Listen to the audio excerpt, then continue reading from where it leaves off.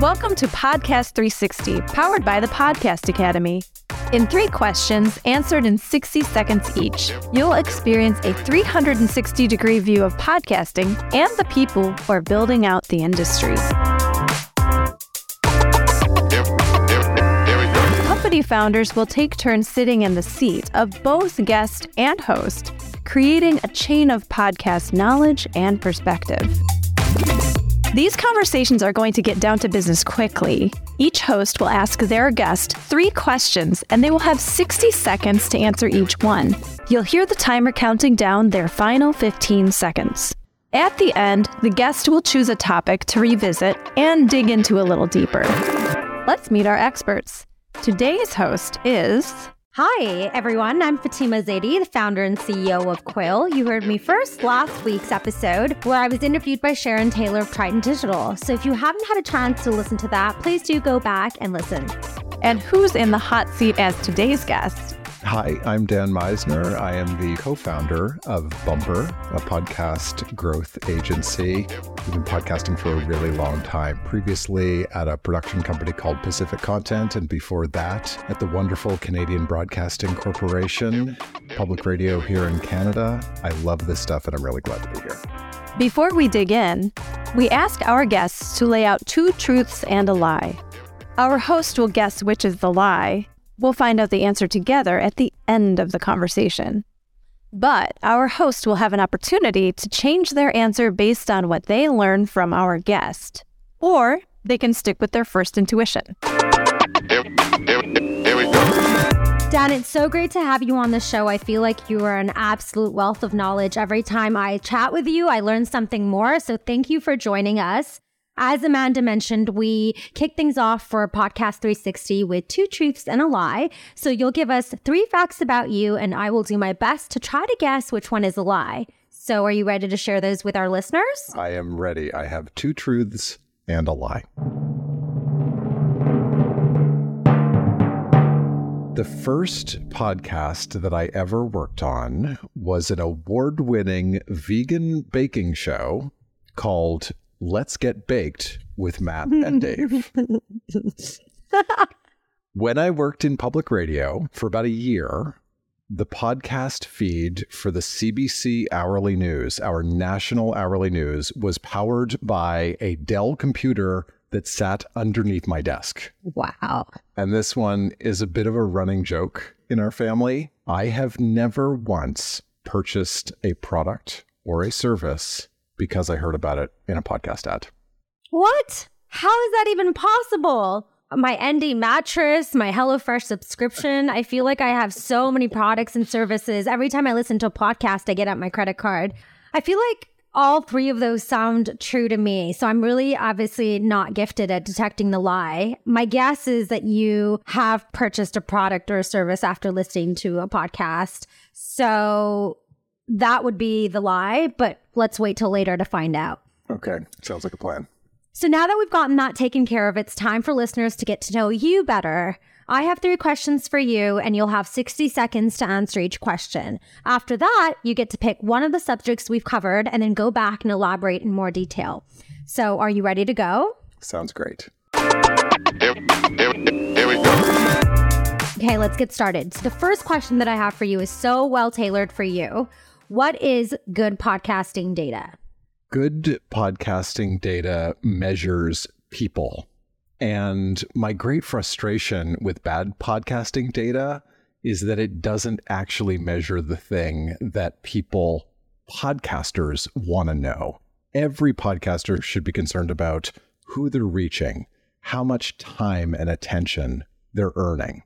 How much of our listeners' mind share are we gaining? For brands, this is especially important, but I think for every podcaster, what they're ultimately after is people's time, people's attention. We want people to spend time with us, not just once, but again and again and again. This is an opt-in medium. This is a medium built on loyalty and passion and ongoing engagement over time. People showing up and us showing up for them. And so I think bad podcast data doesn't measure people, and the best podcast data measures what people want. Actual attention from human beings. Love it. That was exactly 60 seconds. I'm so impressed. And you and I have been on enough panels where you know that we're aligned on your answer. My second question is, what is one podcast myth that you would like to debunk? I would like to debunk the myth that it's easy. I would like to debunk the myth that all you need is a microphone and a boardroom. I would like to debunk the myth of overnight success. I'm not denying that that's a thing a lot of people want, but the most successful shows that I have ever worked on and the most successful shows that I've been aware of were not overnight successes. They weren't two people in a room doing the bare minimum. It takes time, it takes effort, and it takes a commitment to the long haul. This is a marathon. It's not a sprint. It's about consistency, showing up episode after episode, season after season. And I think if you're in it for the quick wins or you're expecting overnight hockey stick-like growth with your audience, think again, right? This is a medium for the patient. It is not a medium for the impatient. So no vanity projects, people. And my last question is, what is one podcast audience growth hack you would like to share? And it's so well tailored for you because you have an entire agency that focuses on this particular topic. I think the most important thing that any podcaster, especially any podcast marketer, can do is to understand their audience, to really take the time before you hit record, before you release an episode, before you make any decisions about what the music's going to sound like, the sound design's going to sound like, what your artwork's going to look like, before you make any of those really fun, exciting, creative decisions, take the time to deeply understand the audience that you want to serve and how they are already served. The world does not need your carbon copy of somebody else's show. The world does not need your repetition of somebody else's great idea. And so I think maybe this isn't so much of a hack as just a first step before any other hacks could happen. Know your audience, understand your audience, and how they're already served and what you can do differently. Love it, love it, love it. Couldn't agree more.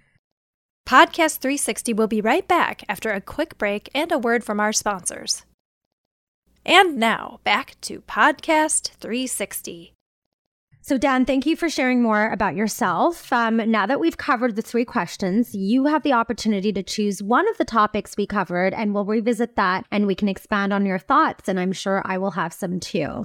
I would love to dig in deeper on this idea of really knowing your audience and understanding their motivations and how we can serve them as podcasters. I think it's something that not nearly enough people spend time thinking about, especially in pre-production, especially in show design, especially in the less sexy moments before you actually hit record, right? The prep work. I don't know. What do you think, Fatima? How does that fit into sort of the workflows that you and your team go through? Like how do you do the sort of research before you're producing a show, before the show's ever been recorded?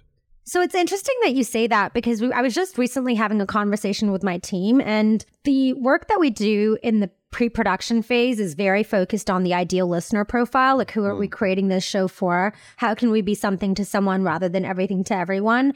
And it's often a stage in our workflow process that surprises a lot of the brands that we work with, that they almost feel like podcasting is a tactic that is intended for everyone, not realizing that, like other content mediums, knowing who the ideal listener profile is, what your competitive matrix looks like, and how you're going to position yourself in the market is arguably one of the most important steps of the process, and so closely tied to audience growth and podcast marketing. So I couldn't agree more. It's before we get to the data and analytics, before we get to what are the ad spend tactics that are going to help you grow your audience, really, who is your audience? Is there a natural community around the topic that you've chosen? So that's generally the first step for us, is identifying who it is so that we can stay loyal and true to our listener base as we're creating our editorial content. Yeah. I love that you talk about this idea of the ideal listener profile. I think it's Stephen King who has advice for writers. He talks about the ideal reader. Who is the person you have in your mind when you're thinking about someone who might really enjoy the thing that you're making? Who is the person who, if you were to sell merch, would be first in line to buy a t-shirt? If you do a live event, who's in the front row, right? Thinking about that most passionate word of mouth advocate for your show and really offering them something that is different. I love that idea of the ideal listener. In a lot of the work that we do at Bumper, we think about that ideal listener. We talk about them, as the kind of core audience. Who are we really after? Who's that person in the front seat at our live show? We also think about other audiences. And I think this is something that a lot of podcasters miss, is the opportunity not just to serve the ideal listener, but to serve other audiences who might be different than that ideal listener, right? Can you market the same show in different ways to different listeners?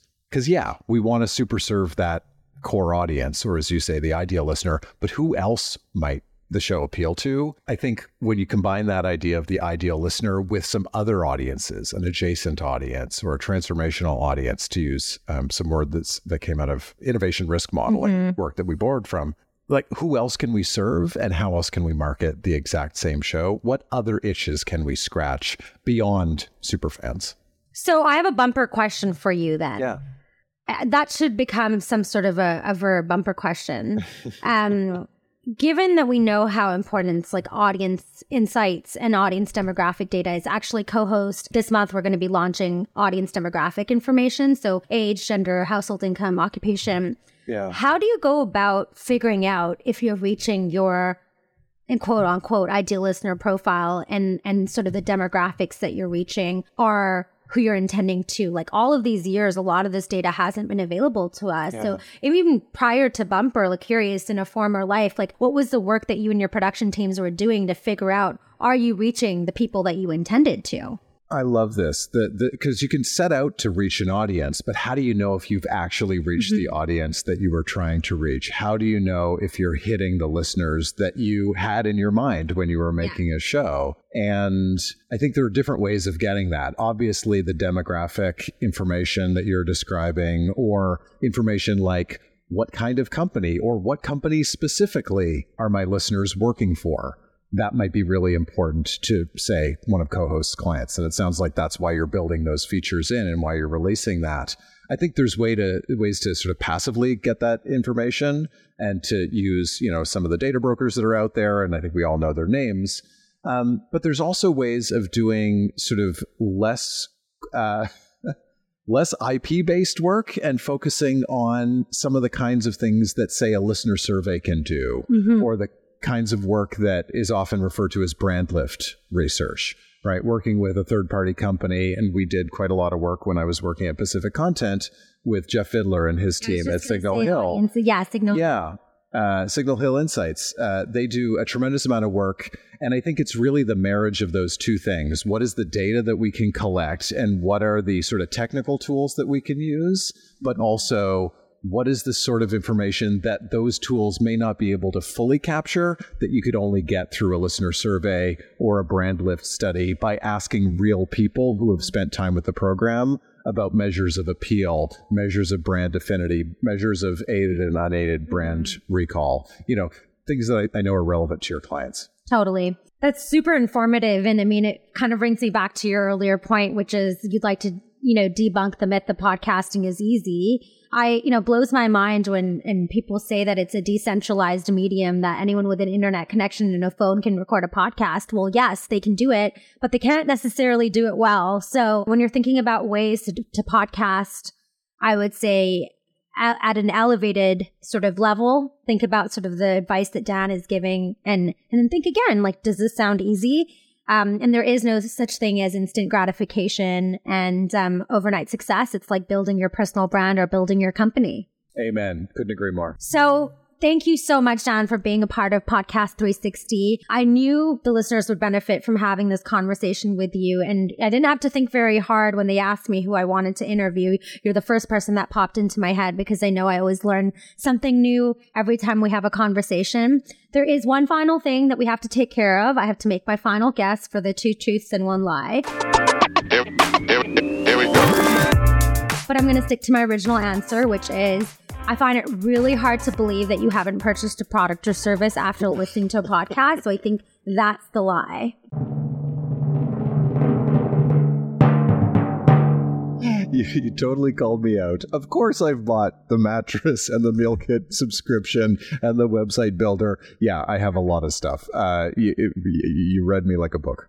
Okay, perfect. I'm glad. I was a little concerned. It was like sort of debunking my entire philosophy on podcast advertising. I was like, it doesn't work on Dan Misener. Maybe it doesn't work.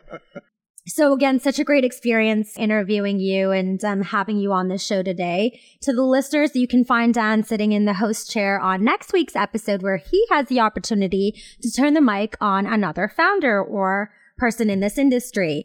Dan, please let our listeners know where they can find you or any other shout outs you'd like to give. You can find me and Bumper at our website. We are bumper.com, and we have a blog there where we write quite a lot about marketing, measurement, understanding audiences, and serving audiences. So wearebumper.com is the best place to find us. Perfect. And many thanks to the Podcast 360 team for having me. And thank you to Dan for being my guest. Don't forget to check me out on last week's episode with the Sharon Taylor, and look for Dan in the host chair next week. Thank you for tuning in, everyone. Here we go. Thank you for listening to Podcast 360, where you experience a 360-degree view of podcasting. Special thanks to the Podcast Academy and DCP Entertainment. Follow us on social media at The Ambies and at DCP Official on Instagram. And subscribe wherever you get your podcasts so you never miss an episode.